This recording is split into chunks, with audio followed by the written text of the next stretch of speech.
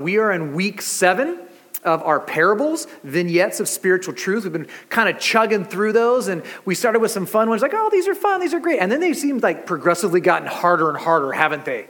Like as we keep digging into these parables, we keep getting to these really hard truths that Jesus is laying out about his new kingdom.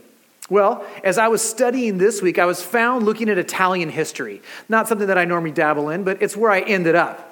And I was specifically at the time frame of 1173. In Italy, a woman gave money to fund a project for a third structure for the Catholic church that she was attending and the cathedral area of that hometown that she lived in. And she was going to build this structure in a place called the Field of Miracles. Now, in hindsight, it seems like it would have made a lot more sense if the church would have had a little bit more voice in the construction of this particular building, because the Bible actually talks directly about the very problem that they ran into. See, this building was made of very heavy marble, and they had way too small a foundation when they first started designing it. It was built on an old bog with very wet and sandy soil. And it would become the focus of engineers for hundreds and hundreds of years as the years would go by and the project would start and the project would stop, and they kept doing it. And these engineers and these different people that were ruling over that time would spend millions upon millions of dollars trying to correct the issue that was taking place with this building. Even as early as 10 years ago, they were still trying to figure out how to fix this, which almost destroyed the building in the process of trying to fix it. And the hope would be is that it wouldn't lean too far and topple over, which became the nickname of... Exactly. Hi, you guys are good. You see, we can look at that and go, what a huge lack of planning. What a silly misunderstanding that a very simple, maybe a couple of weeks of extra work to figure out the foundation and the soil that they were in would have prevented this from being a problem. But we start to see that foundation becomes increasingly important for who we are. If a building is to survive, it needs a strong and solid foundation. And this is what I want to talk about today. I want to talk about a foundation, but I don't want to talk about your house per se. I want to talk about your faith. I want to talk about your life. Now, I'm going to warn you. This is a hard parable. As I studied it, I was like, oh, this one's rough. This is the kind of parable that clears out the seats in the church. This is the one that makes you think about who you are and who Jesus is and what you truly believe about him. And so I want to walk in carefully, but confidently in knowing that it's God's word. So as we move into this, Jesus has been talking about a lot of stuff. It actually lands at the very end of the Sermon on the Mount.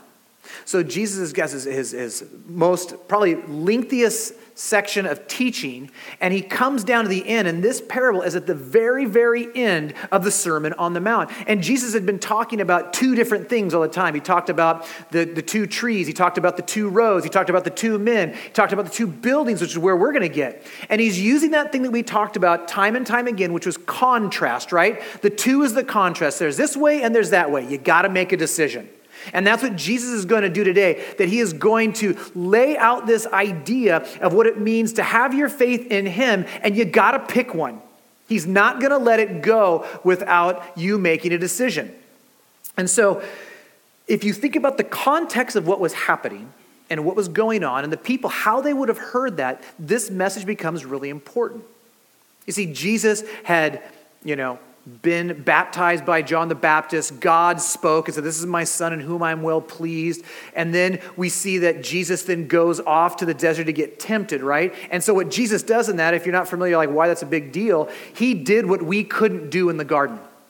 That's really what was happening in that moment, is that Jesus did what we couldn't do. And in that moment, he said no to Satan and yes to God. It's what we should have done in the garden, and it's what we didn't do in the garden. And so he becomes the second Adam and did the right thing. And he rejects that and says, I will trust God. I will be obedient to God.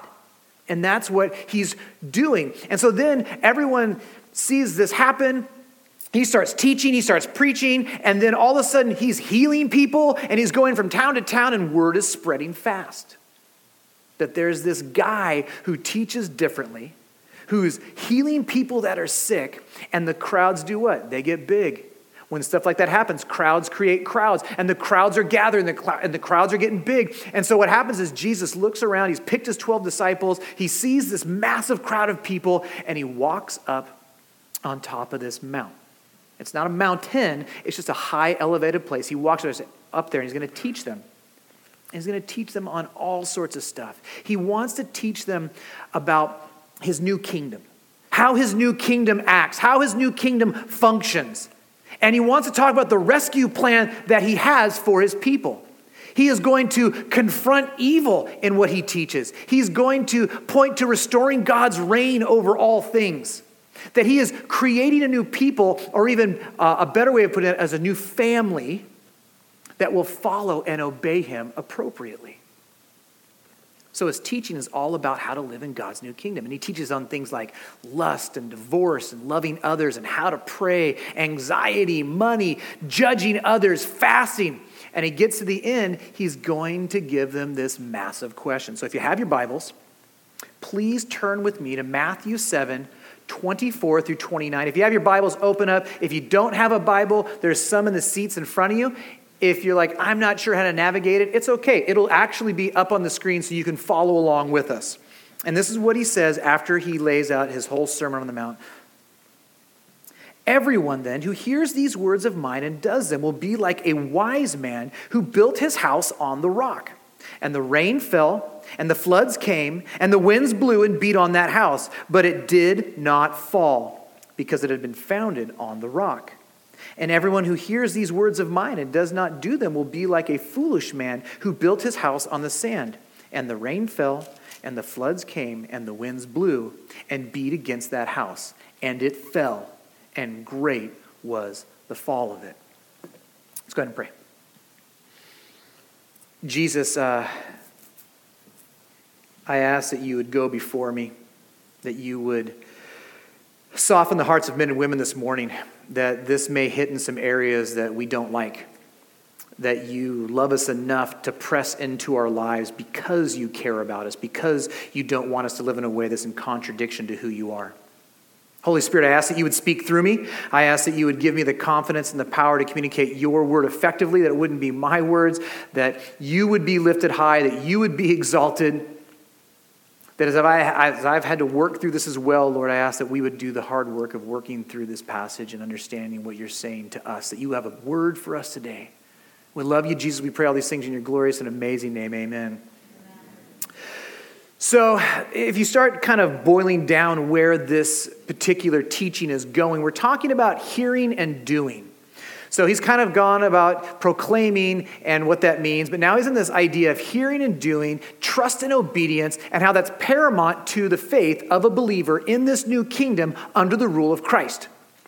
So we've been doing this all along, and some of you have said this has been really helpful that we start breaking down the symbolism. Is that something that you guys have enjoyed me doing? Yeah. Okay, good. When we get there, I'll do it. When we're not there, I can't offer you anything. Sorry. So let's do this. Who is the wise man? Who does the wise man represent? Okay, yeah, so members of the Christian community that are hearers and doers. Okay, so that's who that is. So members of the Christian community who are hearers and doers. Who's the foolish man? That's right. Members of the Christian community, but are only hearers. Okay, so that's a distinctive there. What does the house represent? Our life. The house is our life, right? That's where we live, where we reside, who we are. The two kinds of ground, what do those represent? What we do with God's word, what we trust, okay? And so then we have the two grounds. We have the rock. What is that? Jesus is the rock. It's trusting Jesus and obeying him, right? So that's what it is. So we're on the rock. It's trusting Jesus and obeying what he says. Well, what do you think the sand is then? Not doing what he's called us to, right? So it's the opposite of that. Now, this is where it gets a little bit harder, but we're going to get there. What do the storms, rain, and winds and floods represent? So this is where it gets tough. So yes and no. So I have normally heard this preached where this is about the trials that come in life and the things that happen. Can you apply this to that? Yes, you can. But that is not what Jesus is talking about. He is talking about God's final judgment. Okay, so that is what he's talking about. When he's talking about the storm that comes, that there is a storm that will come, and ultimately there will be a final judgment where Jesus comes back and he gets his people. And when he's talking about this storm, this is what he's talking about in this moment. In the context of what he's saying, this is where he's at. So the falling building would be destruction. Absolutely. It would be the destruction of those that aren't a part of that family. And this is why this is a hard parable. It is talking about a finality. It's talking about a reality of what's going to happen. Now, I used to live in the desert. I'll say that a lot because if you haven't lived there, you don't get it. If you have lived there, you're like, oh man, it's tough. And if you live in the desert, it's not like sandy beaches. It's not like you're out in Sahara Desert where they flow. That's not what it's like. It's just dry and everything is hard. And there's sand everywhere, but you wouldn't realize it because the sand has been dried out so much and been compacted so much because it never rains that it feels like rock. It feels like you can hit it with a hammer. I mean, it's hard. We drive our Jeeps on it and it's crazy. But when the rain comes, because it's a bunch of little rocks, it gets swept away. And all that compacting, it gets ruined. And what happens is you'll see these giant ruts and rivers form in the desert that are flowing like crazy. And then you go back the next day when it's all dried out, it looks like a totally different road because it couldn't withstand the storm and the rain that came. You see, there are homes all throughout the deserts. And there are those that have lasted for hundreds of years that are built on rock foundation that went down to the bedrock. And then there's a lot of other houses all throughout the desert that are half fallen over, half enveloped with sand because the water had come, the sand came through, and it kind of filled that area up, and they didn't last. See, the reality is that there is this, if you don't do the hard work and the preparation of digging down deep to get down to the rock, your house will not survive. And that's what Jesus wants to tell us. He's trying to tell us that this is what you need to understand about your faith. If your faith is not built upon the rock, if it's not believing who I am and believing what I say to do and living that out, then you will fall. You will not survive when judgment comes. And he's saying, what will you do with me in my teachings? That's really what he's doing. So remember, end of the Sermon on the Mount. He's just taught on all these things. What will you do with what I've told you? What will you do with what it means to live like this? See, the foolish man builds the house quickly. The foolish man goes, yeah, sure, whatever, no big deal. We don't think about foundation much. You know why? We don't see them. You don't see a foundation, but it's so important. Does anybody remember the 89 earthquake? Anybody remember that? I do. I was in the Bay Area. I felt every bit of it. And I remember I was a young teenage boy collecting money for my paper route. And, I've been well trained in school because in California, you don't have fire drills, you have earthquake drills. And so they're like, run outside. So you run out to the middle of the big open area in hopes that a tree won't fall on you. And so I ran out into the middle of the street, which seems counterintuitive, but that's what I did. And I looked down the road. It was a long, long street. And I'll never forget this. I saw the road waving like a wave all the way towards him. Like, what is happening? Now, I also live next to a neighborhood that's called Los Gatos. We lived in San Jose. Los Gatos is an extremely wealthy old community in California. One of the wealthiest communities in California, I'd say.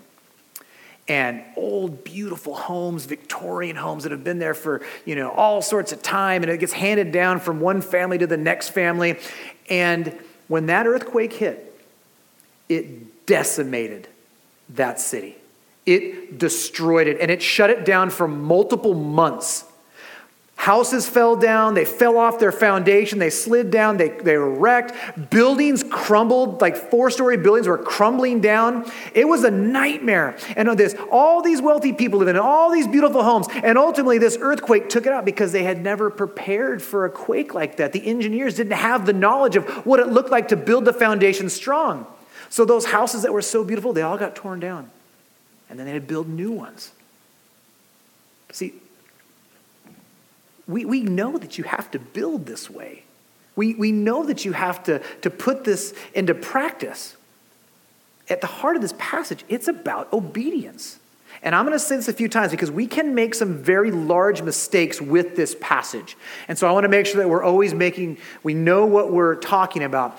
Obedience does not save you. Okay? Obedience does not save you. We're not talking about works-based faith. I'm going to do this thing, and so therefore God will love me. I'm going to do this thing, so therefore God owes me. That is not what I'm saying. And I'll say it a few times. But here's the thing that I want us to understand, that obedience is the evidence of your faith. And I want to unpack that a little bit. See, if the gospel has transformed your heart, then you will joyfully obey God. You're like, well, what about begrudgingly? Can I begrudgingly be obedient? Let me pose this. If Jesus took care of the largest problem in our life, which was sin and separation from him, if he brought us back to him, if he sent his son to die on the cross, why in the world would we think that all the other things he doesn't care about? Right? He's like, I've done the hard work. I've done the thing that needs to get done. I love you. I care about you. I have provided a way for you to be with me. Like, why in the world would I not trust him with every aspect of my life? See, this is the gospel. Romans 9:10 would say this, because if you confess with your mouth that Jesus is Lord and believe in your heart that God raised him from the dead, you will be saved. So there's two things going on here, aren't there? What's the first one? We confess. We say, Jesus is Lord. He died for my sins. I place my trust in him. But it doesn't stop there, does it? And if you believe in your heart, you will be saved. What does that mean? What are we talking about when we talk about this idea of believe? Well, here's the thing. When we believe something to be true, we live that out, don't we? When something is, I believe this with all my heart, I see it, I know it, I understand it, and so I will then put that into practice. That's what you're going to do. With any part of your life, with whatever you do, if you believe something to be true, you will live that thing out. It's always the byproduct of what we do. You believe it, you do it. And I think that we just need to understand that if you start living in this way where you say that you believe that God is true and what Jesus said is true, and you believe that God, Jesus said this is how you give God glory. When we don't do that, we're really saying, God, you have no authority in my life. You are not my Lord and you aren't my King. Because here's the thing, if Jesus is who he says he is, he's the Messiah. He's the Son of God. He is God incarnate. Don't you think we do that? But at times in our lives, what we do is we don't want to give that authority in our lives. And we decide that I'm going to do it my way. I have a better way. I've figured it out. I know better. See, a common theme in the Bible is that God wants more than your lips. He wants your heart. This is a problem with the Israelites all the time. They would say all this stuff. They'd even do some of the things. But he's like, I don't have your heart. It's interesting. Coming from a Western culture, we think in a certain way, right? And so when we think about why we do what we do, we would probably say that if I understand it and I believe it and I think through it, then that's what I'm going to do. So we tend to think more as the center of who we are, as our mind, and how we do things are based out of that. It's not so with the Eastern culture. The Eastern culture would say the center of who you are and where everything flows from is actually the heart. It's actually kind of central to where we are and where it resides in our body.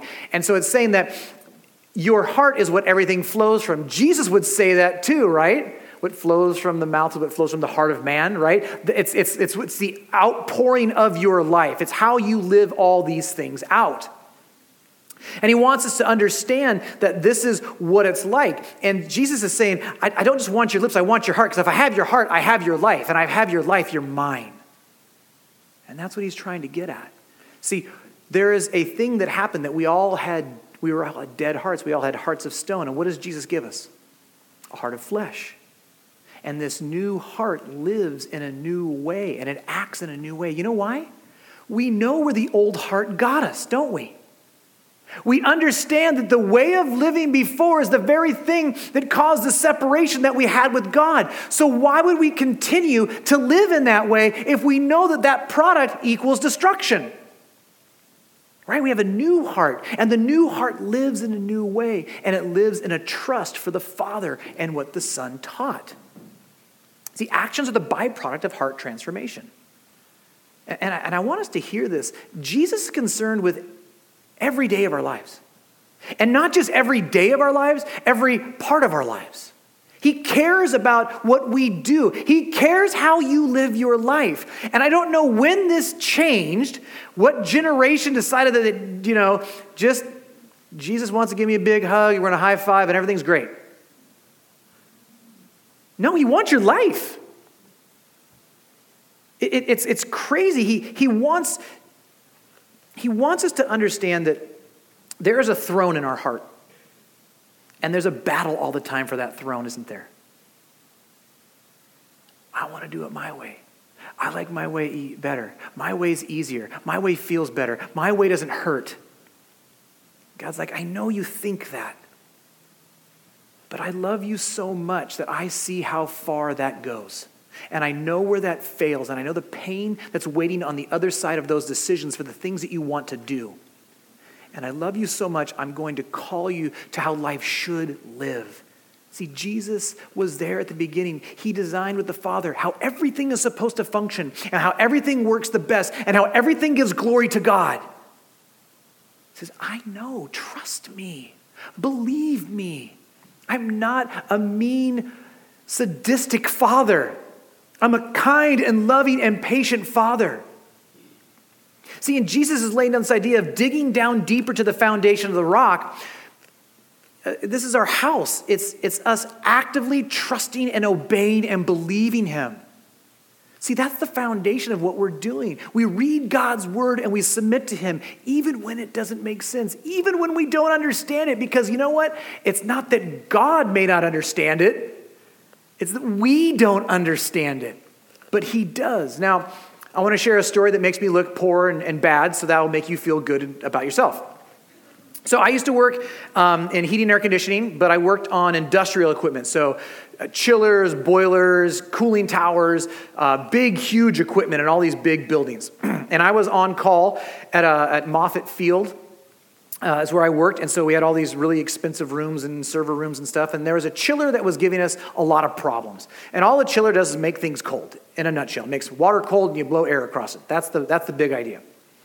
And it's been giving us problems, and I had talked with my boss, and he told me, this thing's been giving us problems, this is what it's doing, and this is what needs to be done if this thing has a problem. Now, he's telling me that because I was on call for that week. And I had the pager. Those are things not just doctors have. So I had a pager, and that pager would then say, oh, there's a problem. Call that guy. The tech will come out, and he'll fix it in the middle of the night. And so you gamble when you get on call because you're like, if no one calls, I get free money. But if it calls, I got to go wake up. So it's always a gamble.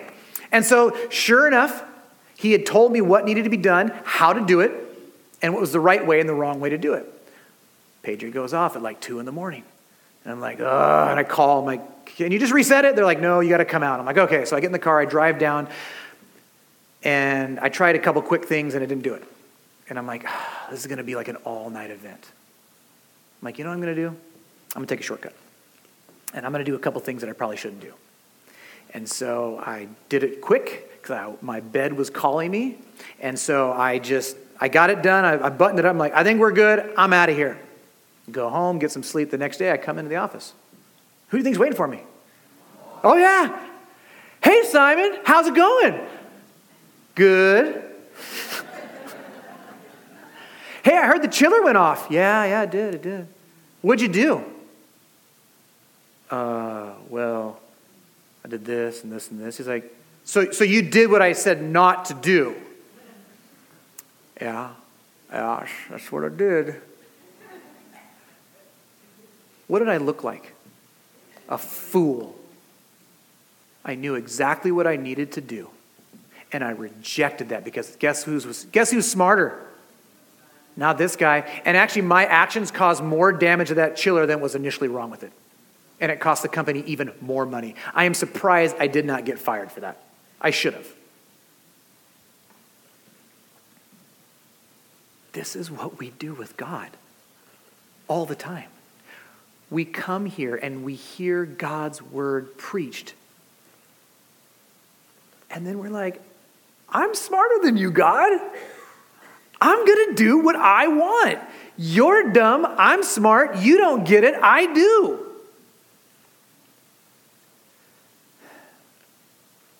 Can you think of another place in the Bible where this has happened? Way, way back in the beginning, maybe. God said, don't eat of this fruit. For when you do, you will surely die. Did God really say, yeah, you know what? I think God's full of it. God doesn't get it. He's wrong. What does he know? Oh, wait, we can be our own gods? I'm in. I like being in charge. And it went sideways. Sin entered the world. And what did it do? God said, just trust me. Like, not only did God say, don't do this, he then said, because if you do, this will happen. Like, he's like so good, he's like, don't do this because that's the problem. And they brushed him off. See, they didn't trust God in that moment. It was the lip service. It was what I was doing with my boss. Sure, boss. Yeah. I got it. That's what they were doing. Same thing. Same exact thing. See, their evidence was really clear about what they believed in the garden, wasn't it? Obedience is always the evidence of your faith. Now, I'm going to read a bunch of verses because I can tell you a bunch of stuff, but God's word is way better than me and has way more weight and way more power. And I don't want you to think I'm making this stuff up. So all of this is in the app. You can get all of these notes if you want to go back. And I recommend going through it later in the week and just reading through it, especially before your life groups this week, and really kind of see what God is saying on a regular basis. But I'm going to kind of move sort of quick, so just be aware of that. But they're all going to be there, and they are going to be up on the screen. So the first one is 1 Corinthians 6:19 through 20. Or do you not know that your body is a temple of the Holy Spirit within you, whom you have from God? You are not your own, for you were bought with a price, so glorify God in your body. What does that mean? Live out what you believe. Obey God. 1 John really hits on this a lot, but I'm only reading a couple sections. 1 John 1:6, and I'm going to go through 8. Sorry, guys, in the back. If we say we have fellowship with him while we walk in darkness, we lie and do not practice the truth. But if we walk in the light, as he is in the light, we have fellowship with one another, and the blood of Jesus, his son, cleanses us from all sin. If we say we have no sin, we deceive ourselves, and the truth is not in us. Are we getting a pattern here? Let's go to the end of John as he wraps up in chapter 5, verses 2 through 4. By this we know that we love the children of God, that we love God and obey his commandments. For this is the love of God, that we keep his commandments. And his commandments are not burdensome. For everyone who has been born of God overcomes the world. And this is the victory that has overcome the world. What is it? Our faith. Our faith lived out in obedience. That's what he's talking about. Let's, you know which one I'm going to next. I'm going to James. We got to go to James if we're talking about this, right? I mean, he hammers it. James chapter 2, starting in verse 14. What good is it, my brothers, if someone says he has faith but does not have works? Can that faith save him? If a brother or sister is poorly clothed and lacking in daily food, and one of you says to them, go in peace, be warm and filled, without giving them the things they need for the body, what good is that? So also faith by itself, if it does not have works, is dead. But someone will say, you have faith and I have works. Show me your faith apart from your works, and I will show you my faith by my works. And then it would say in verse 22, you see that faith was active along with his works, and faith was completed by his works. Jesus would say this in John 14:23. Jesus answered him, if anyone loves me, he will keep my word, and my Father will love him, and we will come to him and make our home with him. Old Testament song. Psalm 128, verse 1. Blessed is everyone who fears the Lord and walks in his ways. And then Titus. Somewhere in my Bible. You know it's bad when the pastor can't find his own verses. God, it's so small. There we go. Got it. Titus 3, 4 through 8. But when the goodness and loving kindness of God, our Savior, appeared, he saved us. Who saved us? Jesus saved us. Okay, good. Not because of works done by us in righteousness, but according to his own mercies by the washing of regeneration and renewal of the Holy Spirit. So, works-based faith? Nope. Jesus did it. But let's keep reading. Whom he poured out on us richly through Jesus Christ our Savior, so that being justified by his grace, we might become heirs according to the hope of eternal life. The saying is trustworthy, and I want you to insist on these things, so that those who have believed in God may be careful, here we go, to devote themselves to good works.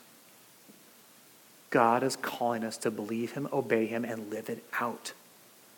See, there's this tension that's happening all the time. And I love that James does it constantly, right? James is like, we try to separate works and faith. And he's like, you can't separate the one, because without the one, you don't have the other. They work in conjunction all the time.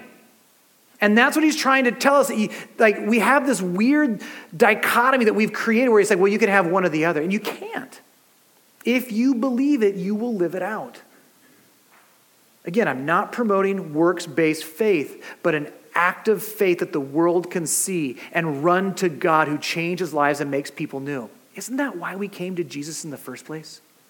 Because our lives were so messed up and we were so broken and we were so far from God.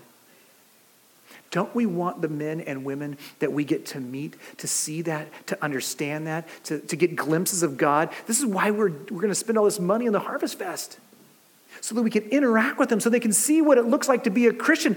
This is what Jesus does with the hearts of the people that he saves. This is how he transforms them. They live counterculture. They live differently. They are kind and loving, and they're sharing, and they're generous. Those are all the things that God is. And because he loves us and gives us the Holy Spirit, those are the fruits of the Spirit, right? We live those things out and they see him. In Matthew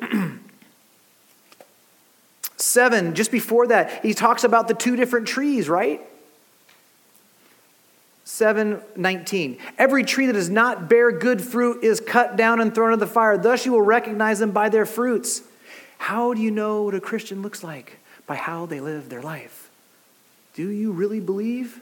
There will be fruit. It's just funny. We don't expect oranges from an apple tree, do we? We just don't. What do we expect from an apple tree? I was really hoping you get that one right. Yes, apples. We want apples from an apple tree. And if we have a new heart, we have a new root, and that new root produces something. This message that Jesus is giving at the end of the Sermon on the Mount is a warning. And the warning is that there is a storm coming, where the time of God's patience will come to an end. And you will have to stand before the creator of the universe and give an account for your life. You can do that in your own merit and hope that you meet God's perfect standard. But let me just give you a clue. You can't. I can't. If I had to stand before God with the life that I lived, there's no way that he wouldn't judge me. Or you can place it in the person of Jesus Christ. And you can stand in his merit. Because he did what we couldn't do in the garden, didn't he? He said no to Satan and yes to God and lived the perfect life. He had to be sinless. He had to be perfect. That way, if he gives us his righteousness, would actually mean something. That's the idea. That's what's going on. He has called us to have a relationship with him. And part of a relationship is based out of the idea of trust and believing him. That's what a relationship does. God loves you enough to wake you up where you are today and to call you out and say, if you are not obeying him and you're just giving the lip service, You are not built on the rock. And he loves you too much to allow you to continue to walk in that. And here's my fear today, especially in a room full of a lot of people that have been around the block for a long time, is that we are in a room full of leaning towers of Christians. And we have put our foundation on the wrong thing. And it's hard because sometimes we don't see it in our own life, do we? It's not until you look at the Leaning Tower of Pisa in the contrast to buildings that are upright and vertical that are actually with a solid foundation that you realize how far off they are. As we exist in Christian community, we get to lovingly press into each other, kindly press into each other to call them back to truth because he loves us. A couple of questions that I have for you today. Do you need to place your life on the rock of Jesus? Maybe for the very first time. If you're not a Christian, you've not placed your hope for salvation in him, there is a real judgment coming. I say that not to be the hellfire and brimstone guy, but I just care too much that you would walk out of here and not hear that God is going to judge the world. But he's provided his son to give us hope. He has provided his son to give us salvation, that he has justified us because he loves us. And he loves you and would call you to repent and to come to him today. If you're a Christian, I need to ask you a couple questions because this really is directed towards us. If you're in the Christian community, are you hearing, are you doing? Where in your life are you not obeying God? Where in your life are you not obeying God? Where do you think that you're smarter than God? Where have you said, he's just old and cranky, and that was the Old Testament? Because here's the thing. We do it all day long, don't we? Every day we have opportunities. Will we believe what God says? Will we trust what God has said? Is Jesus your authority or your fire insurance? Is he your get out of jail free card?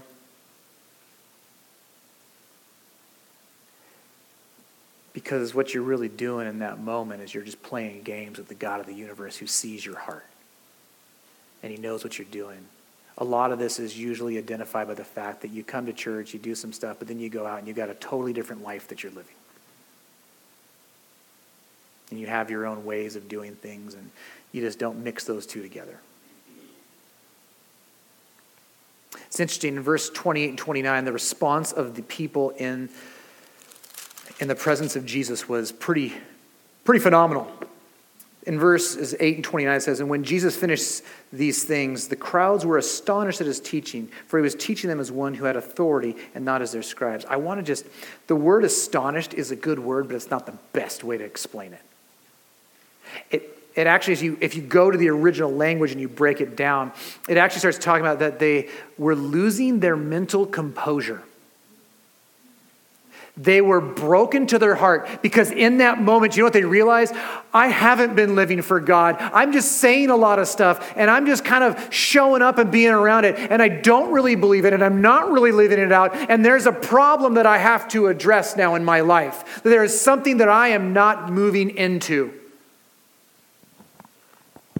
And they were visibly broken. What does your foundation look like? Are you leaning? Are you not leaning? Is it built on words? Or is there evidence of the obedience of your faith? Romans 12:1. God gave me this verse last night. I was praying through this sermon, and God gave me this verse. And I'm like, this is something I should probably kind of move into. Romans 12:1 says this, I appeal to you, therefore, brothers, by the mercies of God, to present your bodies as a living sacrifice, holy and acceptable to God, which is your spiritual worship. We are creatures that were designed to worship. We want to worship something. It's in our DNA. It's how we were made. We are meant to worship God. Every day we have the opportunity to worship God with what we do. And worship's a hijacked word in the church. Mark and I have talked about this. It's this weird, it's the singing time, it's worship time. Every part of your life is worship. Every part of your life is about worship and obedience and about trusting God. How you eat your food, what is it? Is that food an idol to you, or is that food a way that you can glorify God because he's given you taste buds and taste, and he's made good foods that you can realize that he didn't have to make everything have flavor. It could have been bland. Everything could have been chicken, right? It has no flavor. It's whatever you season it with. But he didn't. He's good. It's what you drink, and it's how you act, and it's how you play, and it's where you go. It's how you spend your money. It's how you think. It's how you talk. It's how you engage your neighbors. Everything that we do is worship, and every time we're posed, do I listen to my mom? Do I listen to my dad? That's an opportunity to trust and believe God. Will I submit to my boss? That's an opportunity to submit to God. Will I take vengeance back on someone who has cut my lawn 2 inches to the right when they should have been straight and they're on my property? Are you going to go and yell at them? You're going to sabotage them? It's an opportunity to trust God. Am I going to do creative financing with my taxes this year? Or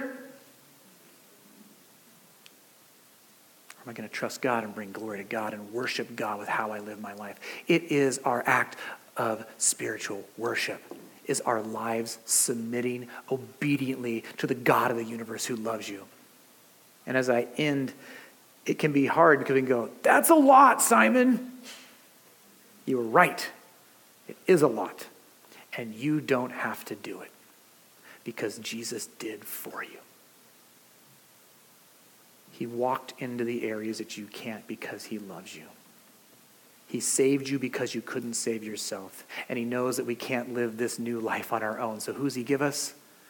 The Holy Spirit. God living in us, prompting us, convicting us, and challenging us to live in a way that does what? Trust him. See, obedience is just trust. We just believe God, and then we step out in faith.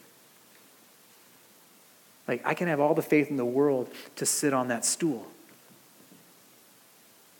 But it's not faith until I sit on the stool. You see, that's what we're talking about today. And that's why this is so important and so paramount, that God loves you enough to call you out. And I don't care.